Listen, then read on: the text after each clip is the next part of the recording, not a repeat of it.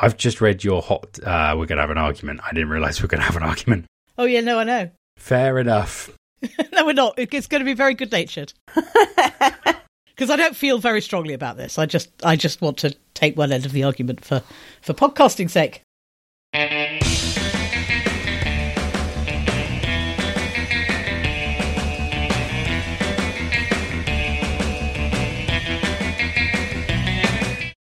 Hello, everyone, and welcome to the very 89th episode of Octothorpe, a podcast for science fiction and science fiction fandom, which is coming to you on the 3rd of August, 2023. I'm John Coxon. I'm Alison Scott. And I'm Liz Batty. And we have letters of comment. Firstly, we have a letter of comment from Abigail Nussbaum, who says she is writing to come down on Liz's side regarding Plutoshine, but says that she agrees with Alison that taken on its own, Plutoshine is a decent example of the sort of SF you would have enjoyed as a kid, but the reason she read it was because it was on the Clark shortlist, and that's a choice she finds utterly baffling. I would say I also find it baffling that it's on a shortlist, despite quite enjoying it. She also says Goliath's an astonishing novel, but quite hard going. I'm still halfway through Goliath, so maybe next time. Liz, do you want to talk about how I'm right? Abigail says that Goliath is a work that is deliberately trying to be hard to read, and she too found it a bit slow going. She mentions Emmy Itaranta's The Moonday Letters, which she thinks is a brilliant novel. We talked about that on the pod when I picked it after Neil and Nick gave it to me for my birthday. Interestingly, my wife really didn't get on with The Moonday Letters because she basically found the conceit. Because part of the conceit of the novel is you can work out what's happening faster than the main character can. Like, the protagonist is not aware of a thing that is being made aware to you, the reader. But Hispania fundamentally did not believe that any adult would not be able to put together what was happening with the evidence they had in front of them, and found the conceit that the main character had not utterly frustrating. And so kept asking me if it got good. So yes. I'll put it on my list. I feel the need to express her opinions for the sake of balance. But I'm looking forward to reading Plutoshine. Haven't read it yet. Will be after my Hugo reading. And Edward Morland also wrote in to thank Liz for her irritation. Yes, more listeners should write in to tell me when I am correct. Thank you. On the subject of books we did or did not enjoy, we got some submissions to our book throwing competition. So this is the annual, for new listeners, the annual Octothorpe competition where we ask our listeners to throw a book, measure how far it went, and then the winner receives a pie. No. The winner does not receive a pie. That's the only thing I said then, new listeners, that isn't correct. All the rest was stone cold fact. But Farah threw Ash by Mary Gentle across the room and said it's supposed to be written by an academic historian, which I assume means that Farah did not find the portrayal of academic history realistic. Not being an I really like Ash. I just wanted to, not being an academic historian, I didn't notice any of that, and I really liked it. I think Ash was pretty awesome. Yeah, good book. This is foreshadowing slightly for our 6 Wakes episode. Duncan McGregor on Mastodon said that he would tell us the book he's thrown hardest across the room, but he thinks its author might follow him on Mastodon. So he simply said that it was very hard SF, and he loves their short stories, but their novels are clearly part of a linear accelerator experiment. And Alexandra Lanes commented to say that it's called hard SF because it doesn't deform when it hits things. Thank you both. Are we allowed to speculate about the author? What's the book? Yeah, come on, Duncan. Slide into our DMs. Give us that hot goss. We promise we won't read it out on the pod. I mean, my guess is... Oh, could be. Can we look at the list of who follows Duncan on Mastodon? We've got to look at the list of people who are on Mastodon, because Duncan didn't check if they follow him. He just said he thinks they might. So, But they're definitely on Mastodon. Laurie Anderson wrote in saying that she was up for Dueling 6 Wakes episode, and she suggested 2 names. So this is a pun from our group chat, listeners, behind the curtain. So our group chat is called Hugoctothorpe Girl, which is even harder to say in a sassy way than Hugo Girl is. So Hugo Girl is easy to say in a sassy way now that we've practiced. I just pronounce it as Hugoctothorpe Girl, which is nice. Oh. Aww. Hugoctothorpe Girl. That is nice. Yeah.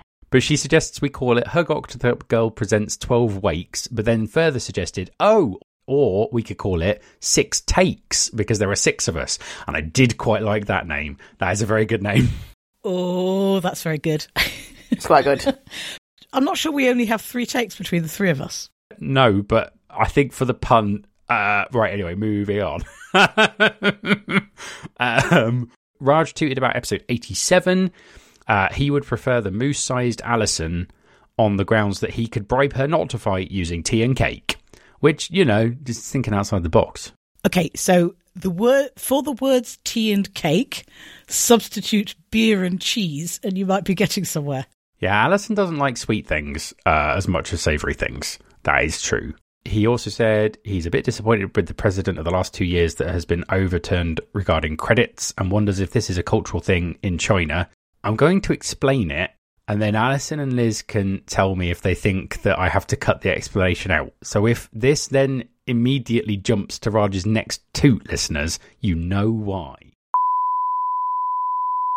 Oh no, we cannot say that. I think we can. It's true. No, you can't say that. Raj, I'm simply going to answer your question by telling you that we are below what is widely referred to as the McCarthy threshold, and leave it at that. You can ask us more questions in the bar. Raj also says, what does the 17-point lead mean? He looked, but he couldn't find anything. I think it literally means 17 votes. So 17 people that cast votes. It's not 17%. I know that, because that would definitely have trounced Scalzi, even with the double, I think. So Ersatz Culture tweeted us and said they found a video on the internet which had some bona fide recs, and says the other one that they brought up seems a different beast for reasons they'll eventually get around to documenting properly. And then they sent us a follow-up email, basically kind of going into some of the details of this, but says they're not ready to go into the details they hint at in the toot yet. And so what we're going to do is we're going to leave this discussion for later, and come back to it when there is more information available. He does say at the end of his email, I'll still keep listening to you every fortnight regardless. Thank you very much, Ersatz Culture. We're glad to have you on board. We also heard from Roman Orzansky. Given the comments about Worldcon translating English names into phonetic sounds, and Alison's comment that that people are given a Chinese name when studying Chinese, and that the Worldcon should have asked for their Chinese names, one has to ask, what are the Chinese names of members of the Octothorpe cast? I don't think any of us have one. No, but if I get one, I'll let you know, Roman. Because I might do. Learning Chinese is one of the things on my very, very long list of things I want to do, given that I'm going to live forever. And then Roman threw a book against the wall, which was one of Robert Heinlein's later works. And Roman thinks it was either The Number of the Beast or The Cat Who Walks Through Walls, but he doesn't want to have to bother to actually find out which it was, which I think is entirely fair, Roman. Thank you for writing in. I think the only Heinlein I've ever read is Starship Troopers. I don't think I've read anything else. I might be wrong. I read Starship Troopers, I think, and I read some of his juveniles when I was a juvenile and quite enjoyed them. You mean last week, Liz? Oh, sing. We've saved a letter for last, which is Christopher J. Garcia. And he writes in, says that his kids asked whether Batty was Liz's goth name, fully aware that Chris's goth name is Chanticleer Ennui, and if he had ever met Alison, and Bella calmed down enough to say they sound like they're from the East Coast. And I think anyone listening would agree that we all sound like we live on the East Coast of the USA. This is definitely what East Coast accents sound like. Yes, I sound particularly like I'm from Boston, definitely. He's working on the SF Book of Lists 2, List Harder, which might take a while, meaning he can't work on the Batty Criminal Detective Agency stories for a while, but he does have the title for a book, Murder from the Third Row. It's a good name. Someone needs to write that. Yeah, it's a good name. Good name. It's pretty good. Yeah, you should write that, Chris, and we can discuss my share of royalties later. Not that great as you're the first victim. No, it's my criminal detective agency. I can't be the first victim, can I? That would be a twist. Yeah, quite an old twist. That was all the letters of comment. Thank you, people, for writing in. Oh, that was not a letter comment. It was. Thank you, Chonky.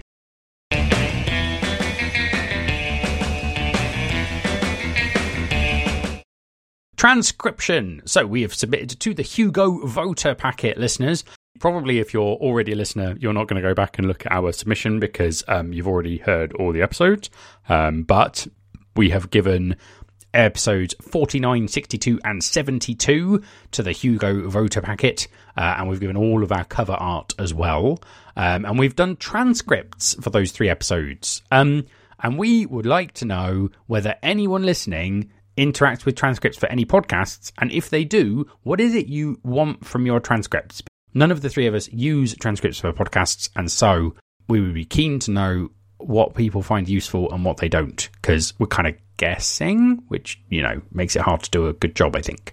So if anyone does have any opinions, please do write in.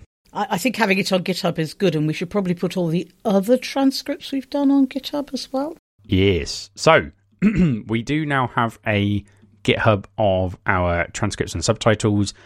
What I'll probably do, so at the moment it's just got the 3 that we put in for the Hugo voter packet.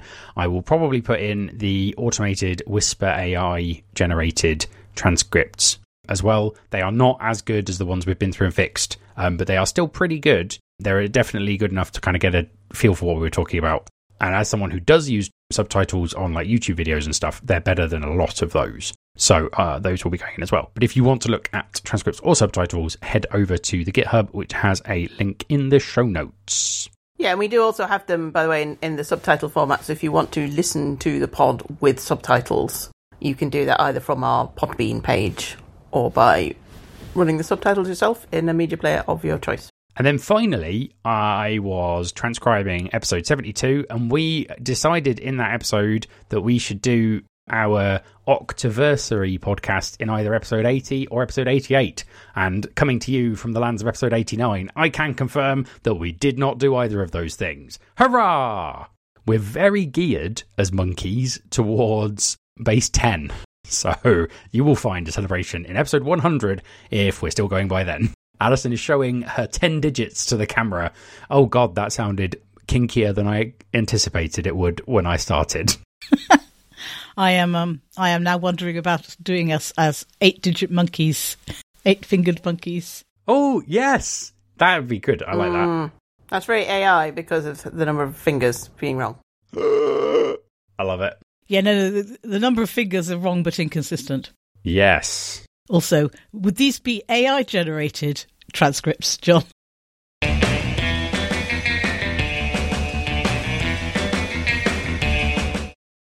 So, we're going to move on to Glasgow in 2024. Shall we talk about Liz's role first and then do AI? We can do. Liz has taken a role for Glasgow in 2024. And she is the area head of podcasting program. Yes. I don't know how anyone knows about that, because as far as I know, it is not on the website or anything. Esther told me. Oh, Esther told you. Okay.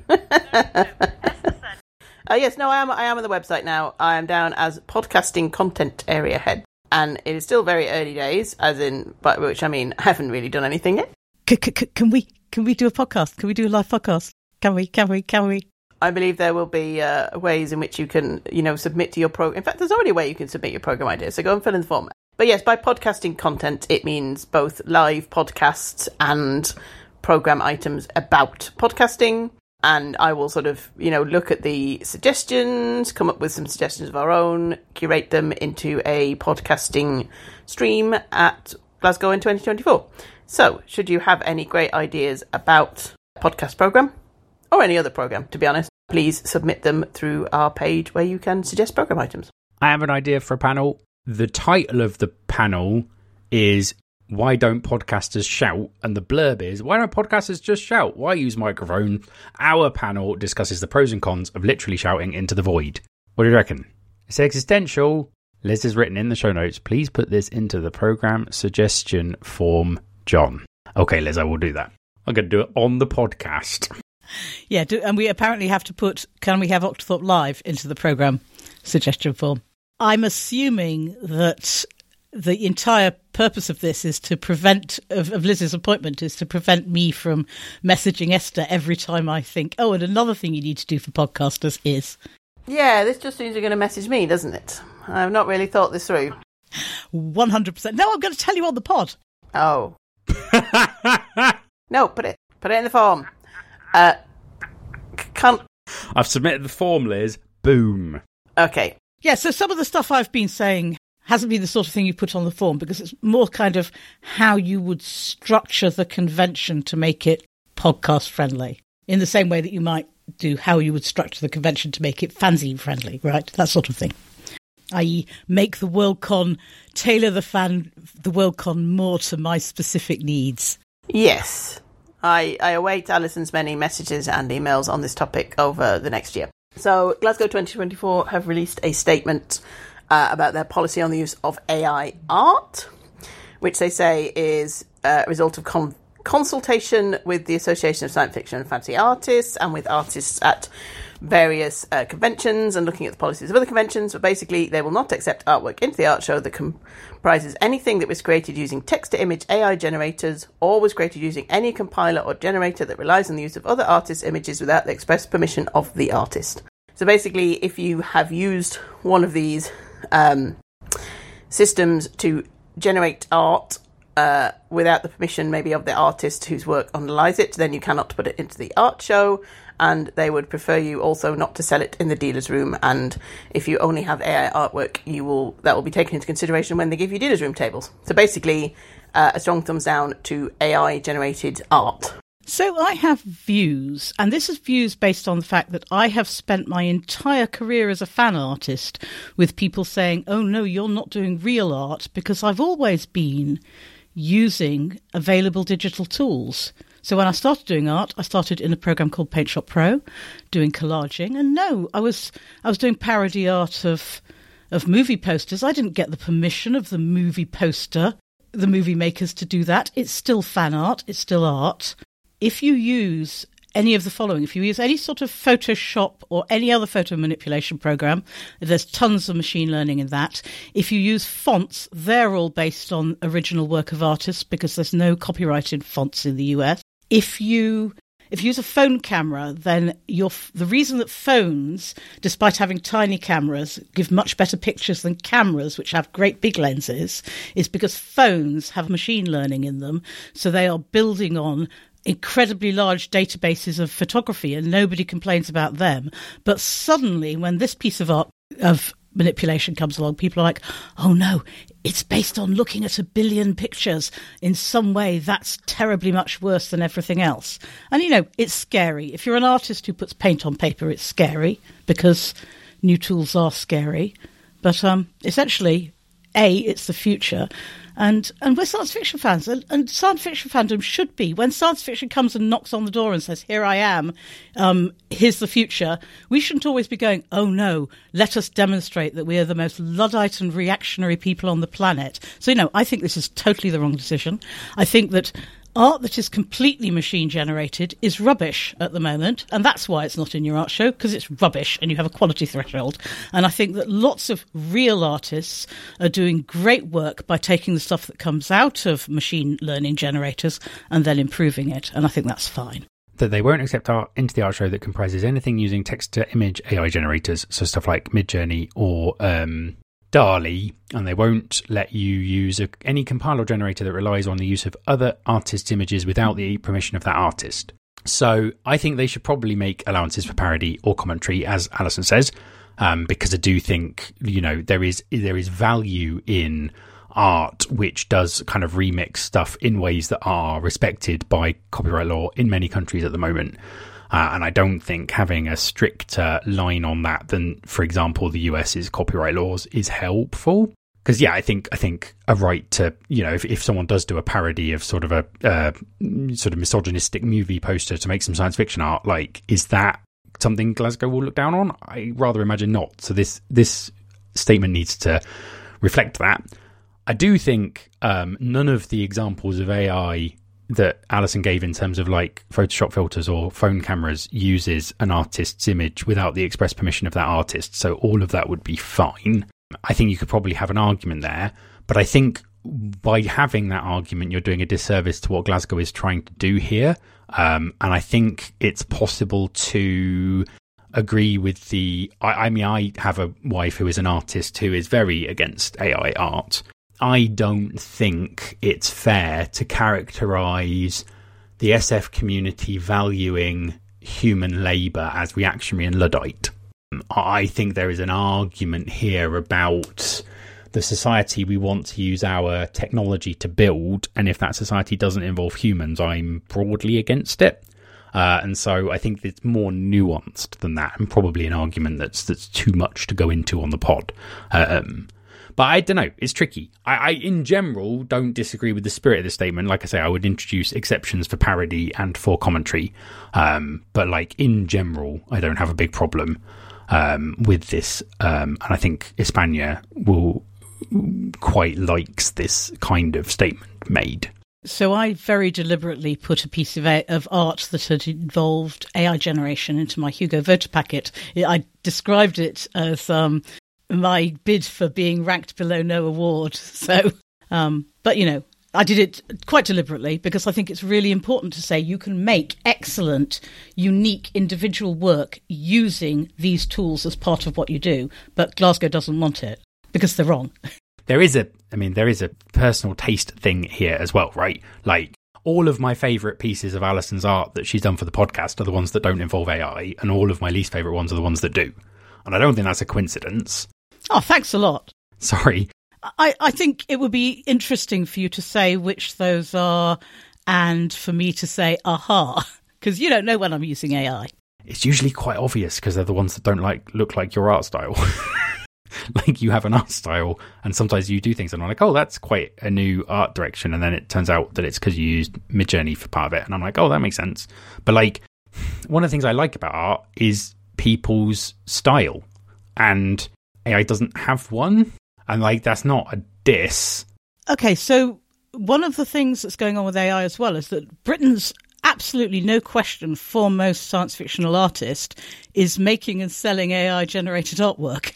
I like Jim Burns' art in general. I mean, I don't think he's maybe not my favourite artist in the art show, but I do like his paintings, and I honestly could not tell that his art in the art show was AI until I saw the note saying it was AI. But I also wonder how much of this is, how much has that AI model been trained on Jim Burns' art? So even if it's not in the art show, I think it would be really interesting if he's at Glasgow for Glasgow to ask him to, you know, talk through how he does this, because as probably one of the few big name artists I've seen who seems to be pro AI art generation, it would be really interesting to see what he sees as the pros of it, and how he actually does it, which might give people more of an insight into how it's done. Because I think there are people who definitely think you can just go like to Midjourney and type, give me some Jim Burns style art of a cat alien, and it will give you like a perfect painting, which it won't. But I can also see that Glasgow are trying to draw a line somewhere, and I think there is a line between the fact that my phone camera will try and enhance like a picture of a cow I took yesterday, and something which sort of generates an image from whole cloth to be altered. Now, maybe I'm not particularly consistent in that, but I do think there is a difference. And you also have to think about training sets and training data and what has been used. And I can also see that if Photoshop has a thing saying your data will be used for training, then there is a slight difference between that and a data set which has been scraped entirely from the internet. Like, I may not have very prominently given my consent to my Photoshop images being in their data set, but maybe I have in a way that I haven't if it's just like my DeviantArt gallery has been scraped. And yeah, I'd say also this is Glasgow's policy. It doesn't necessarily follow that every single convention for the, you know, Infinite Future is going to follow that. It might be this is Glasgow's policy and other ones, you know, walk it back somewhere. But I do think it is a debate that needs to be had. And if they're going to have policy, I'm glad they've put the policy out now before people start planning for the art show and finding that actually it's not allowed. I think it's good to get it out early and have a chat about it. And I do think it would be good if they had drawn a distinction between scraped data sets and that are scraped without permission and data sets where all of the data is used with permission, which they absolutely haven't done. So I want to say 4 things now. Firstly, I agree with both of you. Props to Glasgow for having this statement out more than a year in advance. That's very good. Secondly, I agree there needs to be a debate on this. I've just looked through the Tricon 8 programme, and there is not a single item in which writers or creators discuss AI and what it means for the field. Now, Well, I will say, I don't think it's fair to characterize opposition to AI as being like against the spirit of the SF community, but I do think not discussing it is definitely against the spirit of the SF community. Like, this is something that is coming and is a technology that will become very important regardless of your opinion on it. And so it does surprise me that the Worldcon last year did not have any forum for that. I hope that Glasgow will have a forum for that. And I'm not putting that in the program request form, Esther and Liz. You're going to have to listen to this and you're going to have to take it on board as verbal feedback. Thirdly, completely on board with AI models. You can train a model on your own computer using examples of your own work. And there is examples of artists who have done this and writers who have done this. I'm completely on board with that. And fourthly, I do think Glasgow is trying to draw a distinction here between scraping and plagiarism and using these tools with permission. I do think when they say created using any compiler or generator that relies on the use of other artists' images without the express permission of the artist, I think that's what they're trying to do. I'm not necessarily saying I disagree with Alison, that I think they could do it better, but I do think the spirit of this statement is that. What I will say is it gets really tricky with long interminable terms and conditions where it's buried in like subparagraph 5 of like, because on the one hand, they have technically consented, but on the other hand, I am a big fan of enthusiastic consent. And so I get very fuzzy there where I'm like, and I think that's really hard argument to have. And I think you can get very nuanced in what you think about that.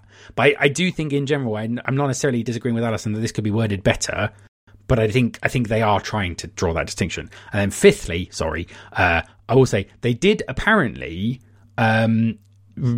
develop this statement in consultation with the with ASFA, which is the Association of Science Fiction. Apparently, the artists, Sarah Felix is their chair, and that's another thing I just want to highlight. Like, they clearly have tried not to just levy this from a bunch of people who haven't talked to artists. They have clearly tried to do a consultation. Whether or not they've done that widely enough, I don't know. But those are my things.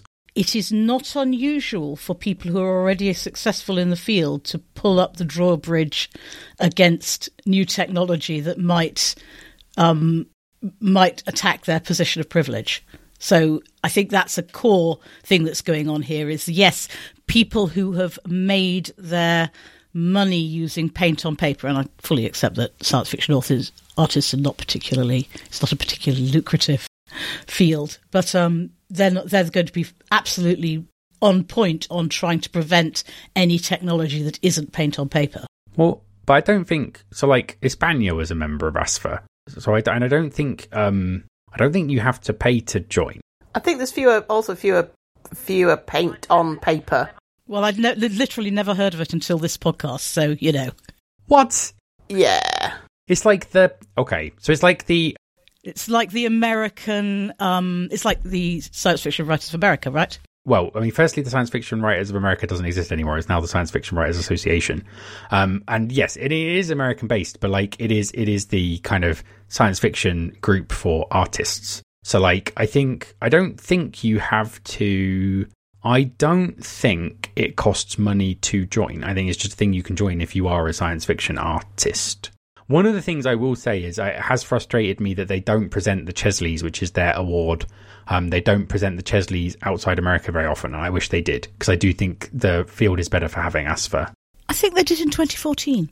I think they do sometimes, but not as, like... But yeah, I'm surprised Alison's never heard of them, because they are basically, the biggest association of science fiction fantasy artists, and yeah, they don't present the Chesleys outside the US very often, but they do.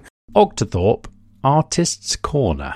Alice says, what is today's 10,000? I'm trying to get better at the XKCD model of this. I mean, no one's heard of everything, right? So there's always the day when you find out about a thing. It's just today's a good day.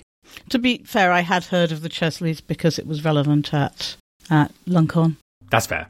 Well, and that's the other thing, right? Like, I'm sure there are people who have heard of the Hugo Awards who haven't heard of, like, Worldcon or WSFS. So the award is usually the bit you've heard of if you've heard of any of it. So moving on from the contentious issue of AI use in art to the completely contention-free issue of Chinese-sponsored chips to China, Hugo finalists were offered a free trip to the Chengdu Worldcon. Every finalist was offered one free trip. So one of me, Alison or Liz would go if someone from Octothorpe went.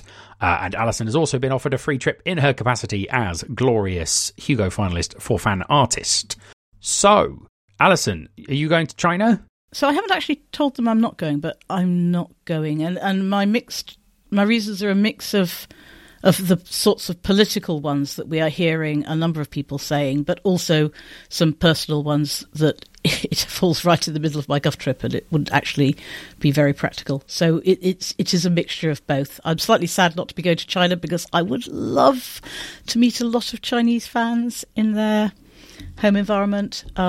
But I'm not 100% certain that would happen at the Chengdu Worldcon anyway, so I might do better by just going to a random Chinese university and saying, can I hang out with Science Fiction Society for a bit? Liz, are you going to China? I mean, probably not. Although, to me, the whether I get a sponsored trip or not doesn't really make much of a difference because I'm geographically far closer and it's far easier for me to go. So I haven't completely decided. I probably won't go, which is partly for personal circumstances. It's a really awkward time of the year, and partly because I'm not super enthused about Chengdu, and I think it might be like the handful of non-Chinese speakers all hanging out together and not having much interaction with the Chinese fans. But I think that depends very much on how many of the Chinese fans are bilingual, and that I don't know. It could be higher than I think, and also how much do they actually want to chat to people, and how much do they want to meet other Chinese science fiction fans. So I'm probably not going, but it's not like entirely as a protest thing. It's just partly also a logistical thing. I'm not going either.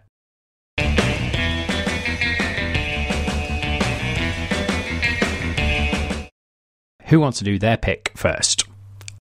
Shall I do mine? Because it's the end of the summer of cricket and... Summer of fun! And I'll be back to normal having time for things that are not cricket, like maybe an audiobook. So I have been reading Beyond a Boundary by C.L.R. James. James is a very interesting person. He was born and raised in Trinidad, where he was given the best education that colonialism could provide in Trinidad, and then went on to be a great supporter of post-colonialism, self-rule, and he was, a Marxist. He, as well as kind of supporting West Indian Federation somewhat, but also for island recognition. He did a lot of other interesting things too, but he was also the cricket correspondent of The Guardian, and this book was described as the best book about cricket ever written, and it is very good. He writes very well. It's very strange the way that he kind of, because this is what happened to bright lads in Trinidad at the time, he's kind of soaked in this sort of sense of the British education system, and then he gradually comes away from that to work out what he actually thinks for himself, and all the time measured through the rule of cricket. You probably have to know a little bit about cricket to enjoy this book, but not a huge amount, because he is talking about cricket and about West Indian cricketers, but he is using this as a way of talking about colonialism and race and identity and what it means to be a Trinidadian and a cricketer and a West Indian and all of that. And it is fascinating, really enjoying it. Has nothing to do with science fiction, guys, but, cricket. Quick recommendation on sort of similar lines. If you want to hear Miles Jupp, who is a rather good stand-up who used to host the News Quiz, ruminate on like the nature of identity and the nature of knowing what you want to do with your life through a lens of cricket. His stand-up show is very good on the subject, and I believe it is on Amazon Prime. I think you've got to pay for like a little uplift, and it is called Fibber in the Heat. Liz, do you want to do a pick? Yeah, I'm going to pick a fancy book. What? I'm going to pick The Last Blade Priest by W.L. Wiles, which I happen to know Abigail Nussbaum has read, so this is just plain Abigail bait, really. It is a fancy novel. I think it's the first in a trilogy, or certainly the first in a series, because it doesn't really have an ending. It is secondary world fantasy. Basically, you have kind of converging narratives, one of whom is the last Blade Priest from essentially a weird religion where they worship a god mountain. They have demigods who are sort of bird people, and Anton is the Blade Priest from a religion where they used to have human sacrifices, but now they no longer do. And the other plot strand is essentially a master builder from a kingdom who have fought a war against a League of Free Cities and just completely lost and are now subject to them. And he has taken off on a quest essentially to build sort of a path towards this God Mountain. I can't really describe it because if I tried to give you a summary of a 500-page fantasy novel with multiple viewpoints, then there's just way more to it.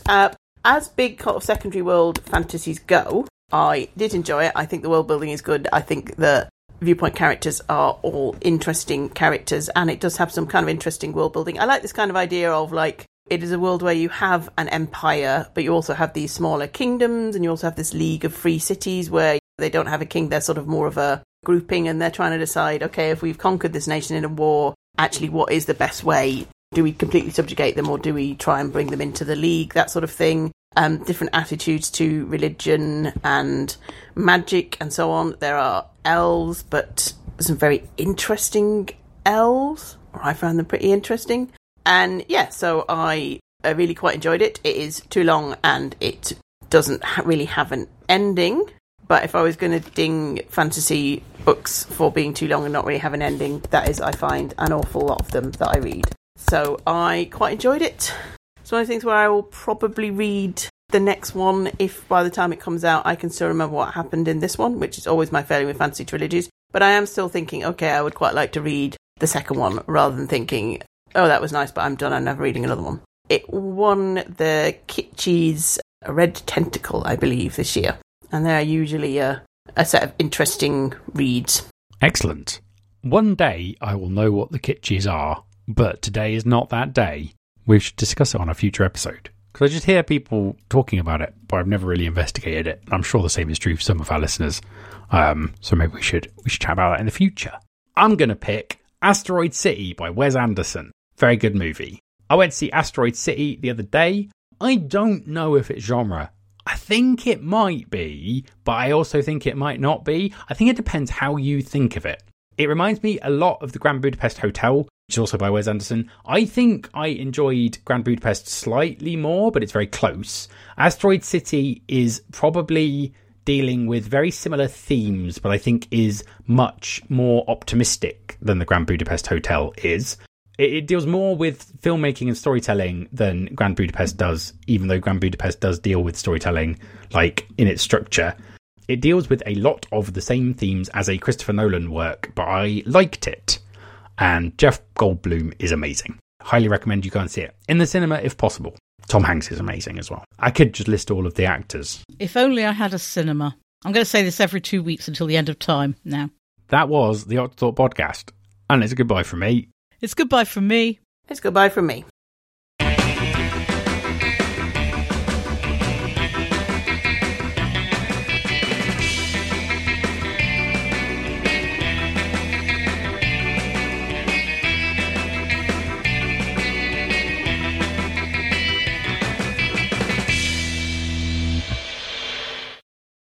Oh, Liz, can we wish you a happy birthday on the podcast?